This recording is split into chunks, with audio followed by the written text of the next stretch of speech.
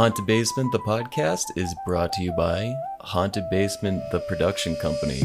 Haunted Basement is a full-service video production company that creates professional content for every budget to promote your business or brand. Our portfolio has a bunch of different videos, including branded content, social ads, music videos, documentaries, and our credits include an editing role on a feature film. We are a sibling-run production company, and together we have over 3 decades of experience working in film, TV, digital media, and marketing. So if you need a video to promote your business or brand, reach out. Get in touch. Let's talk. We have a link to our website in the show notes below, and you can also find us on Instagram at _hauntedbasement_. All right, let's start the episode.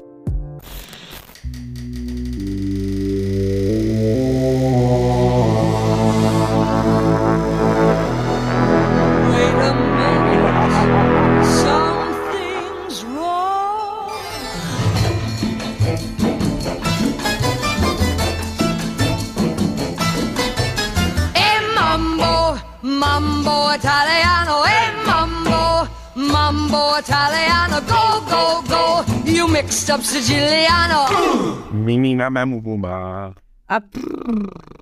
Nice. Okay, welcome back to The Basement. Hello. Episode 4. We're back. I'm back from Italy, y'all. Uno, due, tre, quattro. H is back from Italy and in your headphones. Ciao, ciao, ragazzi, ciao. How was Venice, AJ? Venice was great. I got a lot of writing done. And I also witnessed a Venetian funeral. Do you guys want to hear what a Venetian funeral looks like? I can just picture like a skeleton on a gondola. Pretty close. So I was walking by this church and there was like a crowd of like 200 people all dressed up in, like funeral clothes. And I was just like, what is going on? And I look and there's a huge gondola. A coffin was inside the gondola and there were 3 gondoliers and they're all wearing like very formal looking attire. And the gondoliers all lifted their oars up in the air, straight up in the air. And all like 300 people that were witnessing this funeral, guess what they did? Did they sing opera? They started clapping. Everyone started clapping. I've never experienced clapping at a funeral before. And it was like this really solemn event, but also felt really, joyous at the same time. And celebration. And it also reminded me of like watching Lord of the Rings at the end of Return of the King, when they like go off in the boats to the Grey Haven, this sort of just like beautiful image of like, the dead going off in the water to a different world. And it was just like, I've never seen anything like this before in my life. It was pretty startling. Who's the boatman that crosses the river Styx in Greek mythology? Oh, Sharon? Yeah. I think it's Sharon, right? Sharon. Sharon, that old Greek Sharon. It is. It's Charon. Is it Sharon? Sharon? I don't know. Anyway, that's what I'm imagining with like the gondola with a coffin in it. So I did a little research about it after. I said just clapping at Italian funerals to see if that popped up any results. And I found something where they were describing it doesn't happen often, and it usually happens when someone who's of like a political rank dies, and like the citizens don't really know this person personally, but they respect that the person's contribution to society. I was thinking you were going to say like they raise up the oars and everyone's like, oh. I love striped shirts. And as you know, I love singing in opera. So I'm thinking maybe I should become a gondolier. I'm surprised that there hasn't been, or maybe there is, but has there been a great musical, Broadway musical or Hollywood musical about a singing gondolier? I know. Let's make it, guys. The singing gondolier. Oh, man. I would love to watch that. I started watching a movie today because I don't feel super well. And what was it called? Oh, my God. It was an old movie. And it's just so funny, like the way they cut different scenes. Like this girl's like, we were laughing for hours. And then And then, like, the next scene, it was like, 3 hours later, we were still laughing. And they were, like, in a different location. What movie was this? Designing women or designer women. Okay. No. Hold on. I'll find it. You guys keep talking. Talk amongst yourselves. So looking for designer women. There were some really, really. I'm pretty sure like Gregory Peck was in it. Have you watched The Apartment? I've watched The Apartment since our last episode. No, not yet. Let's hear your thoughts, Bubs. Definitely a movie of its time, or like a movie that I don't know if you could do. I'd be interested. You could do a remake, but you'd have to do. You have to really adapt it for modern times, I think. Yeah, for the Me Too movement. Yeah. Shirley MacLaine's eyes sparkle in that movie. Did you notice that? Just the way they light her eyes are just like sparkling. Honestly, I was mostly commenting on how Jack Lemmon looks like if our puppy Louie was a human being.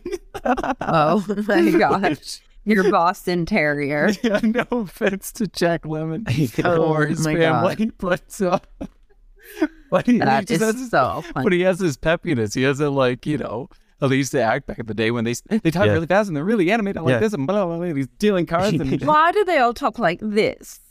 That's what I want to know. And when did we stop talking like this?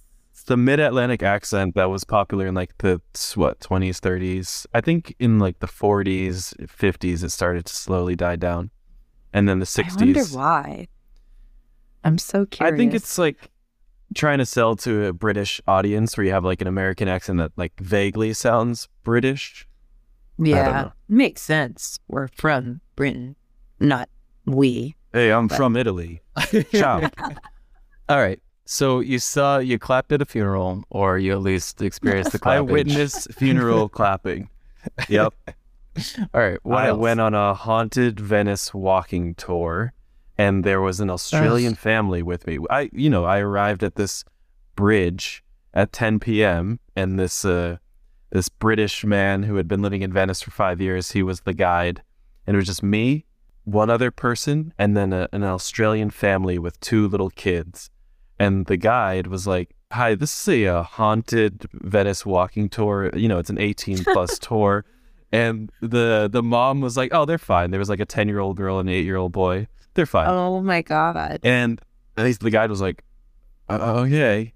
And he brought us to some he was telling us some gruesome stories of an Italian general who was like skinned alive during a battle, and the 10-year-old girl was just eating this shit up. She just loved the gory details. And he told us about this old well that this creature lived in, and it dragged a little girl down there. And now no children are allowed in that square at night after the sun goes down. Oh. I was too afraid to even approach this well. And this 10-year-old girl just walks right up and touches it. So that's another thing I witnessed in Venice. And then, I just ate such good food. What did you have for breakfast? Okay, let me tell you my breakfast routine. I would wake up, I would walk down to the pasticceria, I don't know how to pronounce it, the pastry shop. And I would buy some sort of almondy croissant thing. It wasn't a croissant, but something like that. Yeah. But the thing is, there are just so many fucking pigeons walking around everywhere on the streets in Venice. And they would just walk into the pastry shop because they were swinging doors. So the 2 pigeons would come in with one person. Food? And they would, you're in a tiny little pastry shop. So there's 4 people in there and 5 pigeons. And whenever the door opens, the pigeons would start fluttering around.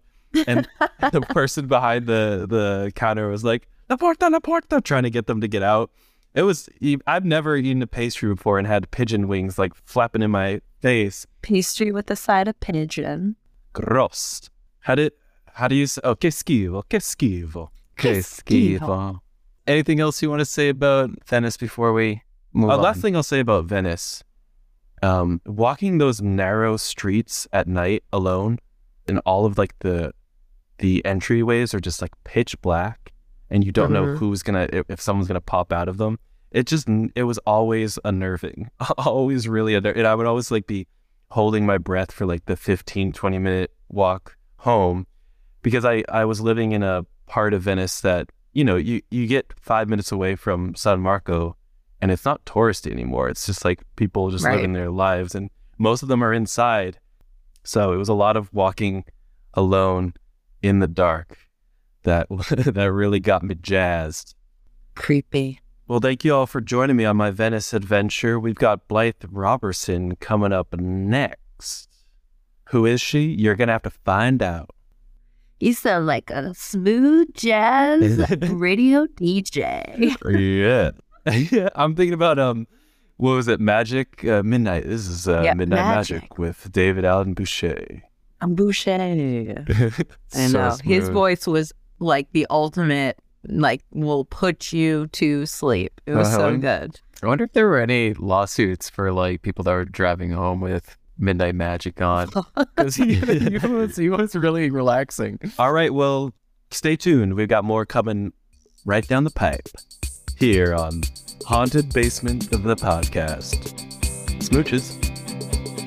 How do you date men when you hate men? How do you lead a creative life?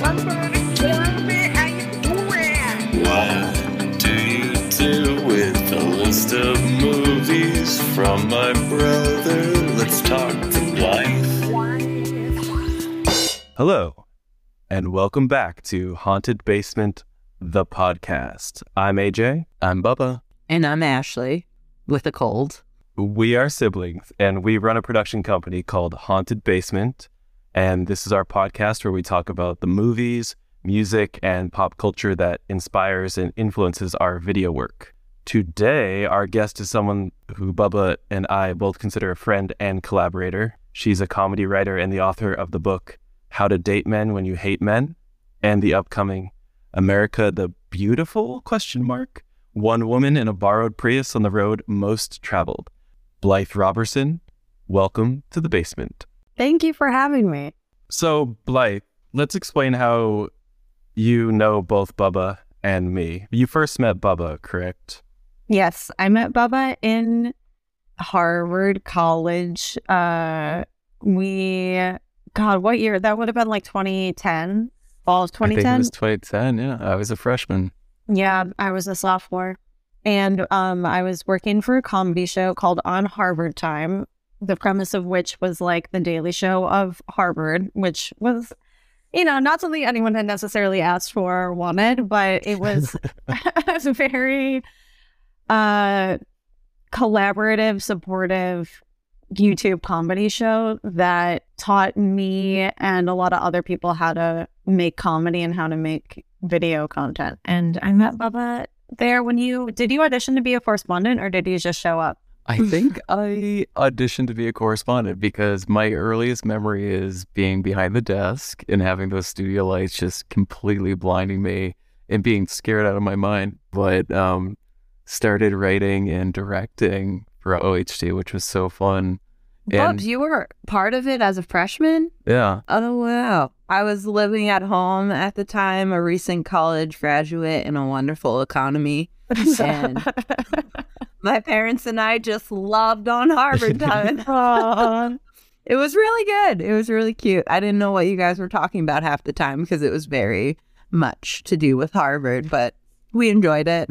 I was telling Ashley and AJ that I remember in like the first week that I joined the show, I submitted a script that we were reviewing, and you know how we used to do those kind of writers meetings. Yes, yeah. You tore mine apart. No. Oh, no. Yeah, That's what makes you better. Yeah, I know. I think I learned a lot in my 4 years with On Harvard Time. I think about that writing environment all the time because I had never really written anything before, and just having like a whole room of people read and talk about your stuff and no one knows it's you, and like everything is actually considered like, oh, maybe we will use this, was just, I feel like, the perfect way to learn how to like really write stuff. Blythe, you and I met in my downtown Los Angeles apartment in 2013. What? You guys met in LA? We met in LA. I can't remember what the circumstances were. Well, because I was out there visiting to see if I wanted to move to LA or if I wanted to move to New York. And Right. yeah, and Bubba was like staying with you or something. So I came and met you. And then I wrote in my diary, like, I met Bubba's older brother. I think that he's going to be a part of my life for quite a while. I really like talking to him. Also, his friend Jonathan was there. Jonathan, shout out Oh. Jake. Who's- Blythe and Jonathan have a history. We drove from Maine I to can't imagine New you York guys being together. together. And Blythe sang Bruce Springsteen the entire way. It was amazing. So I met Blythe in 2013. She moved to New York first. I followed shortly after. And then, I don't know, one day in 2014, Blythe and Julia Linden were like, let's make a web series. And I got involved. And we made a web series called Kill Me Now for, it was like 2 years of our lives. We were all assistants to various celebrities / actors and had a lot of time on our hands during the day, which we'd just slip away and shoot during the day. It was great. And it was also a great learning experience of how to like direct someone else's script and also edit and also work in comedy, which I'd never done before. And then Blythe wrote a little snippet about me in her book, How to Date Men When You Hate Men, which whenever I am in a bookstore, especially if I'm on a date in a bookstore, I'm like, I'm in this book. And my date would always be like, It's so What? funny. Get me out of here. That's so funny. I didn't know you did that. Do you guys want to tell that story? oh, Blythe, you can go ahead. Yeah. People well, should buy the book. yeah, people should buy the For book. sure. Yeah, it was okay. So the part that I think you're referring to originated in a PowerPoint that I used to perform around town called Men I Thought Were Flirting with Me and Why, which was a true retelling of all these different men that I was so convinced were flirting with me. And your entry was that you and I had gone to see some movie at like Film Forum, and there was a trailer before the movie for Hard Day's Night, and you were like, that movie is great. And I was like, I've never seen it. And you were like, you should see it. And I was like, well, dang, you went to film school. You know a lot about movies. You should make me a list of movies that I should watch. And you were like, great. And then like 4 hours later, I got an email from you that was 99 movies. And I was like, this man is in love with me.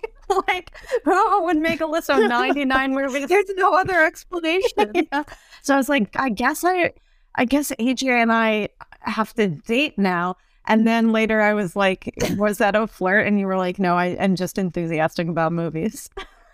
It's really funny. I was thinking about that story, and now like people understand that AJ just loves movies. I know. If that isn't the Exactly. best Funny. testimonial for Haunted Basement, that a man loves movies so much. Just obsessed with movies. Oh my that's great. gosh. Yeah. I love your book. Thank you. I have it right here. It makes me laugh. It's one of those books where you could like literally open up any page and just, it's like a giggle out loud book. It's so, so funny. Oh man, thank you. Well, I think we should talk about how you specifically live a creative life. I mean, you're 2 books into your writing career. You've written in so many different venues in terms of comedy, for stand-up, for web series, for television. The New Yorker, Esquire, Cosmo, Vice, GQ. Can go on and on. Amazing. I mean, I can give you a little insight into something that I learned recently when I was in Venice for the past 2 weeks. I learned something about my creative life. I was trying to write a first draft of the screenplay, and I realized in order to do this, I need to talk to the part of my brain that's the inner critic that does not want me to do any sort of creativity. I have to make friends with this inner critic. So I did something every day before I started writing. I said, okay, inner critic, you can read this, but you just can't read this while I'm writing it. I have to be able to write without you talking. And then at the end of the day, you can read what I wrote and have your comments about it.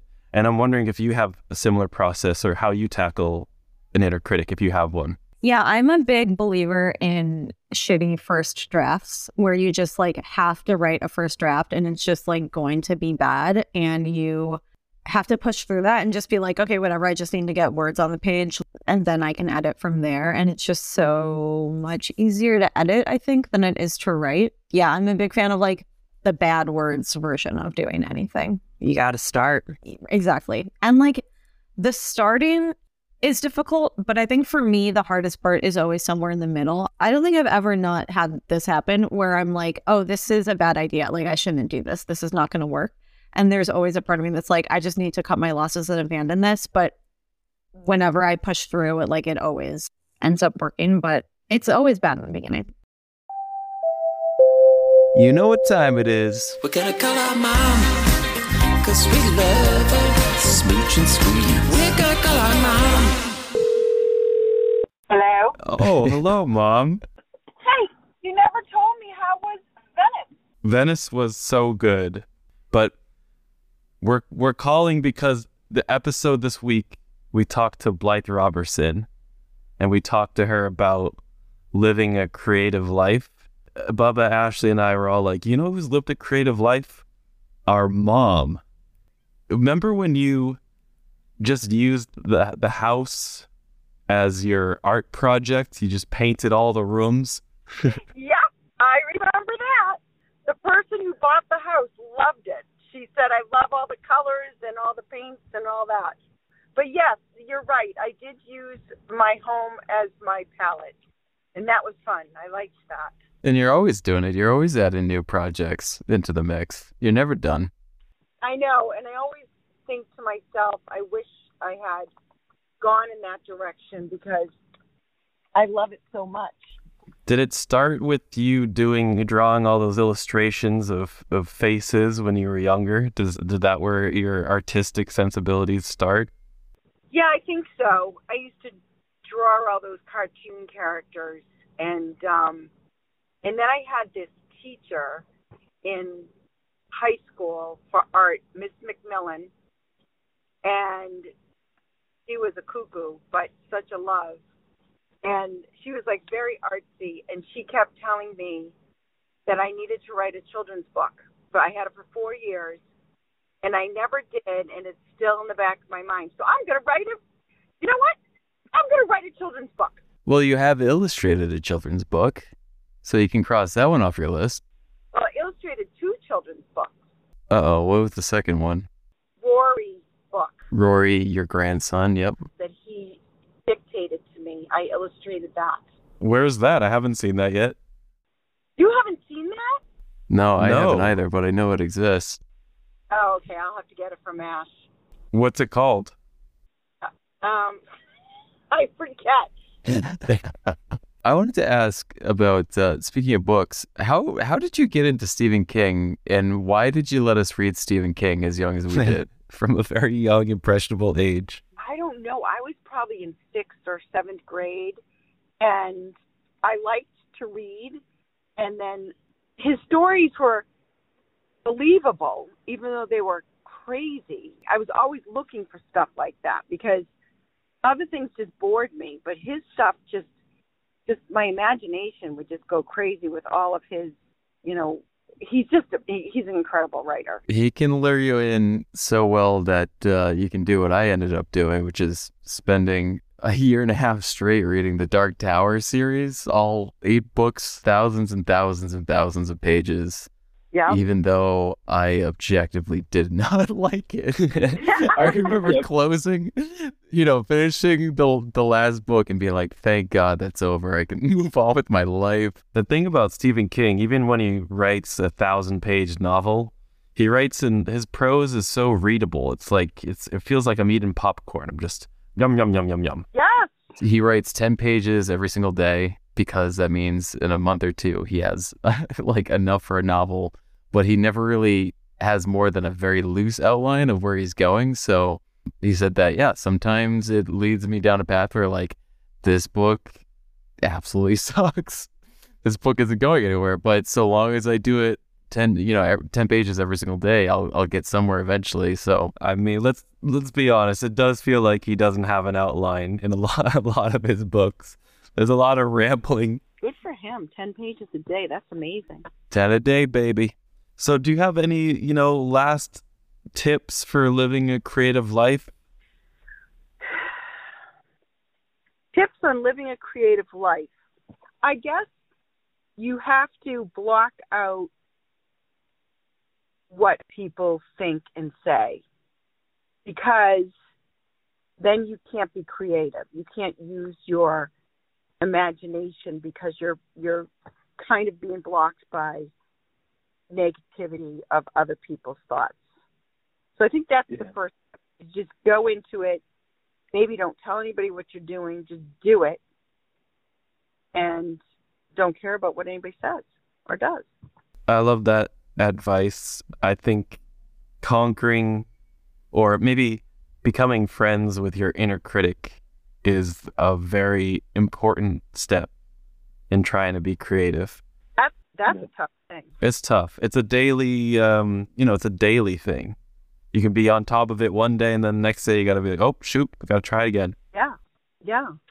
But it's never, what's going to happen if you do something or make something creatively and it's not what you wanted? You just start all over again and do something else. Yeah.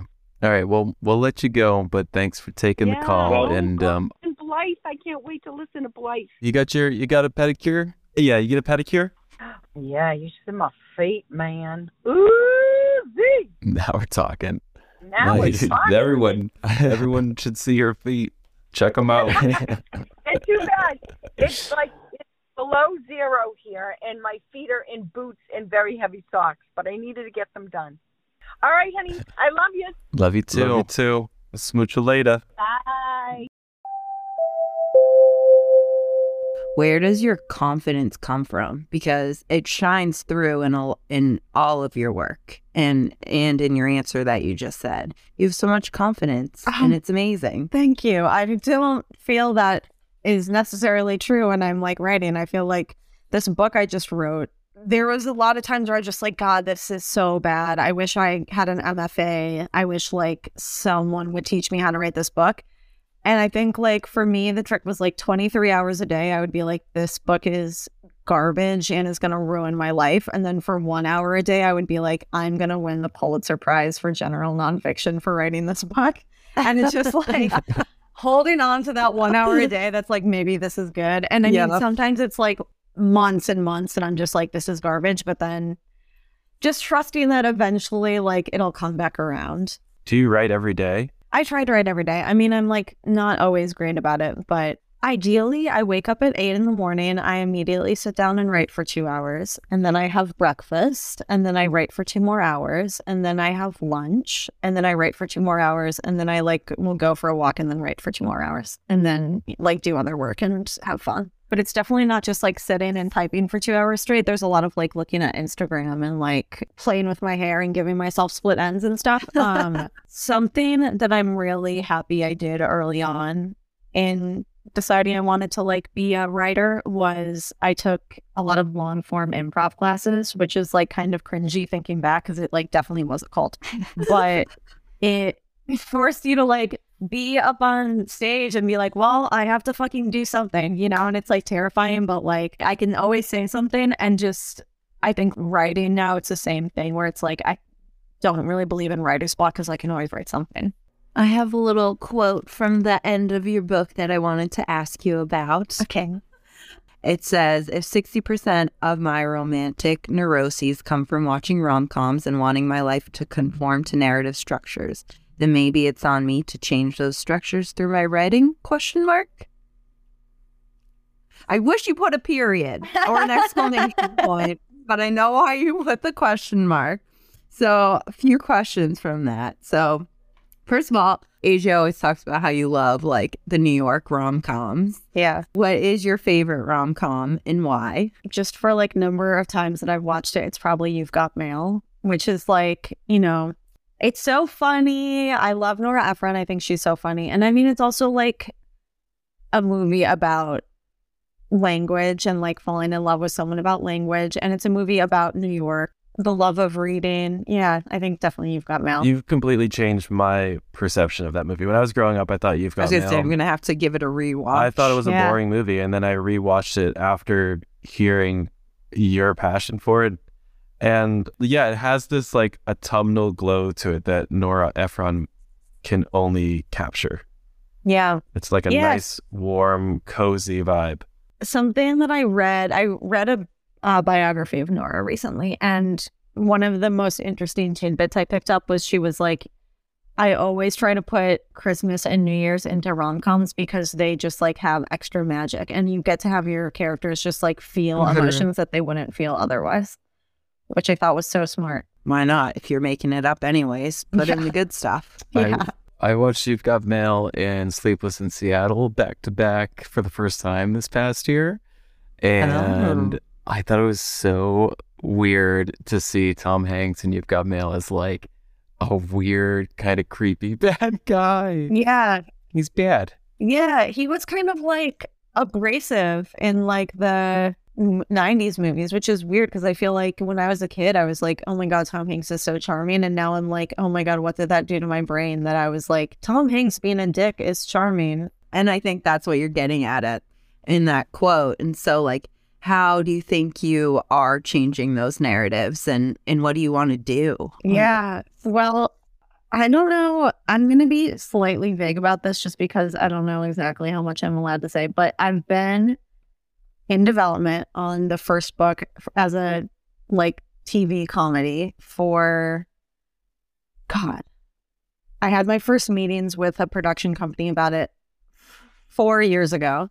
And Wow. I ended up going with a production company that I'm with because we had a big discussion about how we were like, TV can teach people how to love, and TV can like change how people treat one another, and it can really make a difference in the world. And like, I was really hoping that the How to Date Men show could teach people how to love each other better, and they were hoping the same thing. So hopefully the show gets made and we can kind of like in our own little way do that. And I do feel like TV specifically, and there are certain movies, but TV right now is doing such a great job of that and like changing the narrative, especially for women, putting them in a position of power, showing realistic interpretations of love and dating and navigating this crazy, messy world. So that's amazing. And my fingers and toes are crossed for you because I would love to see that on screen. Thank you. I mean, development hell is a real thing, especially if you want to live a creative life. You're going to have projects some projects are going to be stuck in development hell for a long time. Like sometimes movies take 10 years to make. And I'm wondering, did this book, America the Beautiful, did this sort of spring out of being like, okay, this is not working out right now, I'm going to follow this idea? I guess I was kind of lucky that I started working on them both at around the same time. It was like I was writing How to Date Men When You Hate Men, thinking about how lucky it is that Bill Bryson gets to just travel around and write funny books about it. And I was like trying to convince my editor and my agent that it would be a good idea for me to do the same thing. And they were like, that's not a good idea and that no one's going to buy that book. And I would run it by them every once in a while. And then I finished writing the book, started working on the TV pitch. And then at around that time, maybe around the time the book came out, I was like, what if I did the road trip book, but it was also about being a woman on the road? And like, there are all these canonical male travel narratives, but there's none for women. And they were like, okay, that actually could be a good idea.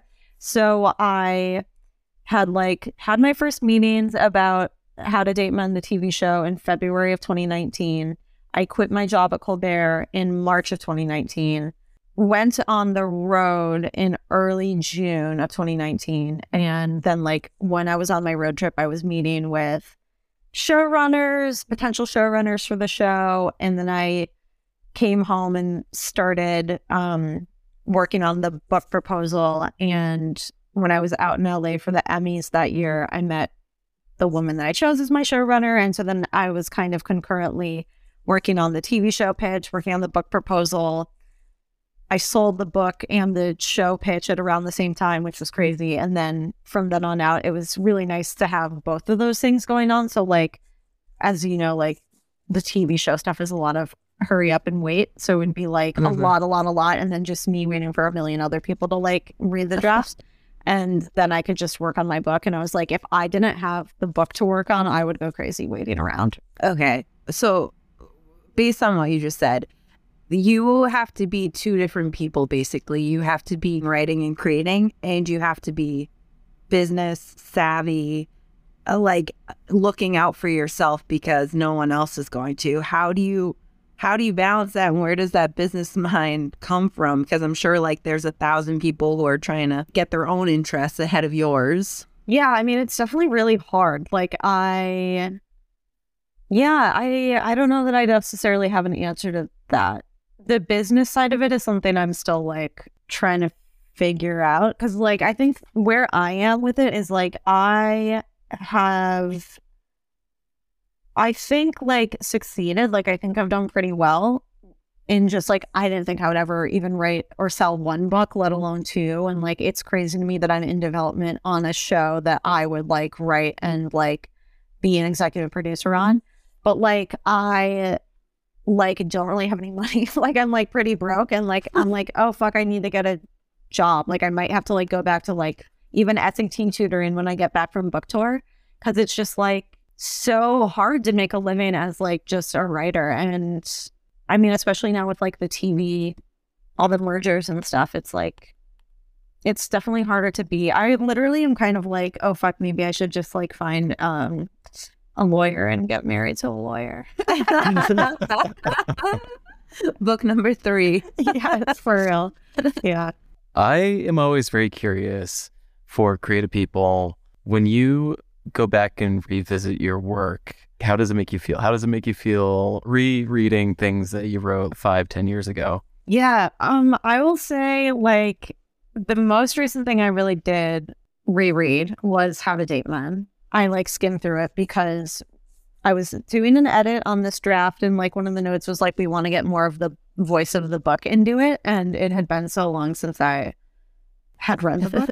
So I was reading it, and my most prominent reaction was like, oh, a crazy woman wrote this book. Like this woman who wrote this book is fucking insane. And like, it was really interesting to feel that, because like, I know that I felt these things very strongly when I wrote it, and like I just feel very differently now. But I didn't want to like post that anywhere, because still like every day, maybe not every day, but every other day, I get a DM from a stranger, like a young woman who's like, your book means more to me than any book I've ever read. And like I don't want to like shit on that, I guess, or I don't want to like diminish that by being like, I was fucking insane when I wrote that. And I think also like something that I fully realize is like, I'm fucking insane right now. Like I'm definitely crazy now. It's just like in a way that I can't see fully, that I won't see for like 5 years. And I think like it doesn't mean the things that I'm feeling and the thoughts that I'm having are any less valid. But there was an older version of me that might read work from before and not feel like I would write that now and find that mortifying. But when I read How to Date Men and was like, oh my God, it made me excited to want to write another book about love and dating and stuff, because I was like, I've grown so much, I've experienced so many things, and like I want to build on this instead of like diminishing this. I mean, it's the best title ever.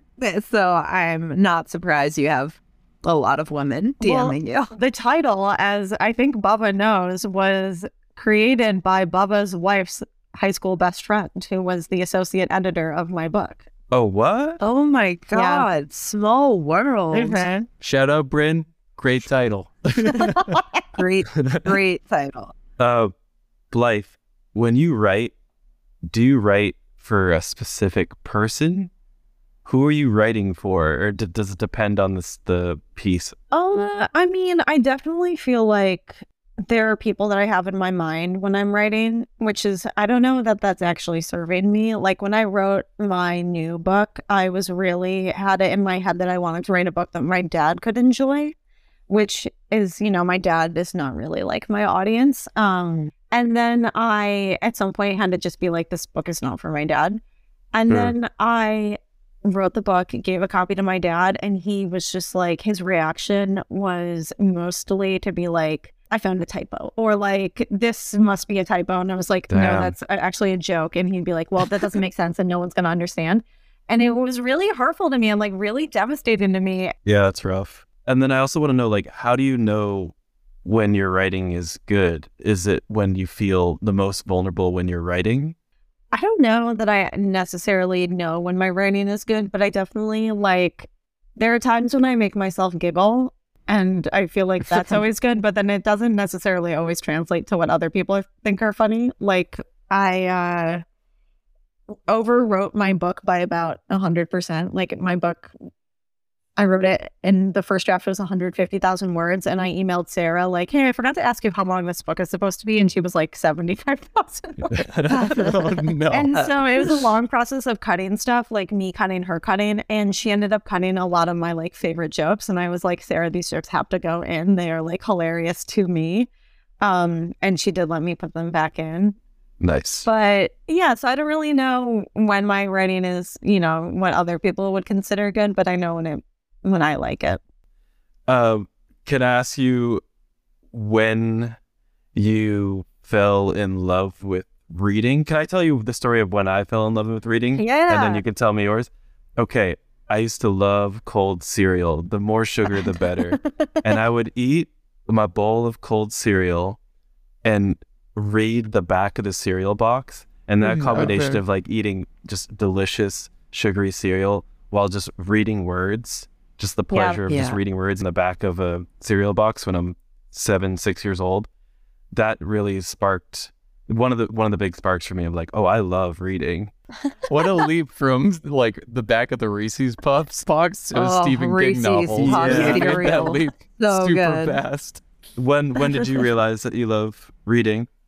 Oh, I don't know that I have a moment like that, but I definitely do remember when I was in like 4th or 5th grade, I guess I was like reading too quickly for like the rest of the class. Like, I would Just read too the whole advanced. book in like one day. Yeah. So they let me like read a bunch of like extra stuff, like the whole Chronicles of Narnia, while everyone else was doing a unit on whatever book they were reading. And I feel like that time of my life is when I got hooked. But it was probably just because, did you guys have the Pizza Hut, the personal pan pizza program for reading?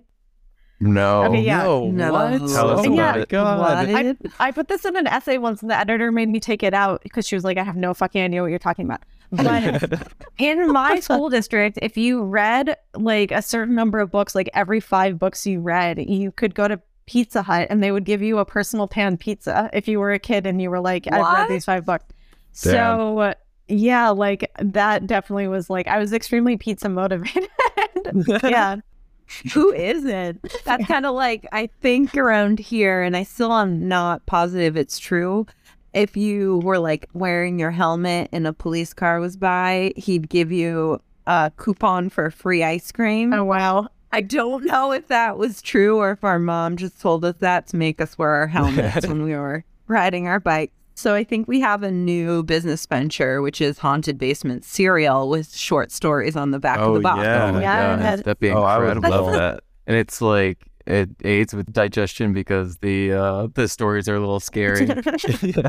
It's best if you're a little lactose intolerant and you read these really like R-rated stories. I was just having lunch with Phoebe Robinson, the like stand-up comic today. Yeah. And she was talking about, she had just seen Death of a Salesman on Broadway. And she was like, it's so crazy because I like obviously read that in high school, and like seeing it Right. now as like an adult person, it's just so different. And I feel like, I don't know that I ever had a moment where I was like, oh, literature like clicks for me now, just because like I was probably like an overconfident bitch. It was like, I understand everything at all times. But like, it's been such a pleasure of aging to like revisit things and just like have such a deeper understanding, or like even just a different understanding of things than I had even 10 years ago. You just mentioned her. So how did you meet Phoebe Robinson? I've seen her on like Two Dope Queens. She's so funny. And is she kind of like your mentor? You guys seem to have a really good relationship. Yeah, I met her in 2015. I was hired to be a researcher on this show called White Guy Talk Show. I was like, this show sounds horrible. I hate white guys. And then it turns out that like it was a sarcastic title. It was hosted by a Latina woman and an Indian man. And I was like the token white person on staff. So Phoebe was a writer and I sat directly behind her. And so we kind of like struck up a friendship on that show, and it ended up getting canceled like 5 months later before I think it even actually premiered officially. But yeah, I like kept in touch with Phoebe. She was just like, I think that was her first writing job, but she like worked harder than anyone I'd ever seen. And she was working on her book. I think she had just sold it, and she was performing 2 Dope Queens at the time, but this was before I think the podcast. And she was just like an incredible like mentor, as you say. Like she just gave me so much like knowledge about how the business worked, and just like an inspiration, because Phoebe seriously works harder than anyone I've ever met. And so, yeah. And then also like, even though she truly was more busy than anyone I had met to that point and still have met, she would do a really good job of like checking in with me and like hanging out and seeing how things were going. And when I was working on my book proposal, she was, I think, the only person I knew who had ever done anything like that. And she was so generous with her time to be like, this is how it works. This is what's normal. Like, this is what's important. This is what isn't important. And yeah, and just like, it's been incredible to see her career take off in the way that it has, which is just like so deserved. Yeah. Oh, that sounds magical. That's really nice. Okay, the last line in your acknowledgments in your book, you're talking about your family, how much you love them. Thank you, thank you. Please stop texting me so much. I did a group text thread. And that really made me laugh, because is there anyone out there who loves a group text string? I feel like anytime I come out of a movie and I have 64 text messages, I'm like, either someone in my family died or my brother like saw someone at the grocery store. Right now. I just don't respond when I'm not into it anymore. Yeah, some texts go unread, and then I get in trouble because I miss valuable information about like key moments that are coming up. There should be like a little icon that says like important, like actual information. Yeah. Well, that will all change when we all have assistants that just read us, the text and give us the quick debrief. Yeah, there you go. This is a great time to plug the Haunted Basement internship program that we're going to start up. If anyone wants to come join us and read our family threads to us. Blythe, we love you. Thank you for joining us in the basement. Can you tell us when your book, America the Beautiful ? Comes out, where we can buy it, if we can pre-order it today? Tell us everything. My book comes out April 18th. You can pre-order it now wherever you like to buy books, be it a website, be it a bookstore. And what else was I supposed to say? I think that's it. Where can we find you too? Where are you? Yeah. My Instagram handle and my Twitter handle are at Blythe Like Happy. It's not a great handle, but it is my Instagram handle. I like it. You can, if you follow me and you want to see me on book tour, I will be announcing those dates soon. What? Yeah. Wonderful. Awesome. Well, thank you all for listening to Haunted Basement, the podcast. We'll see you guys next time. Goodbye. How do you date men when you hate men? When you hate those boys, yeah. How do you lead a creative life? Somebody tell me how you doing. What do you do with a list of movies from my brother? Let's talk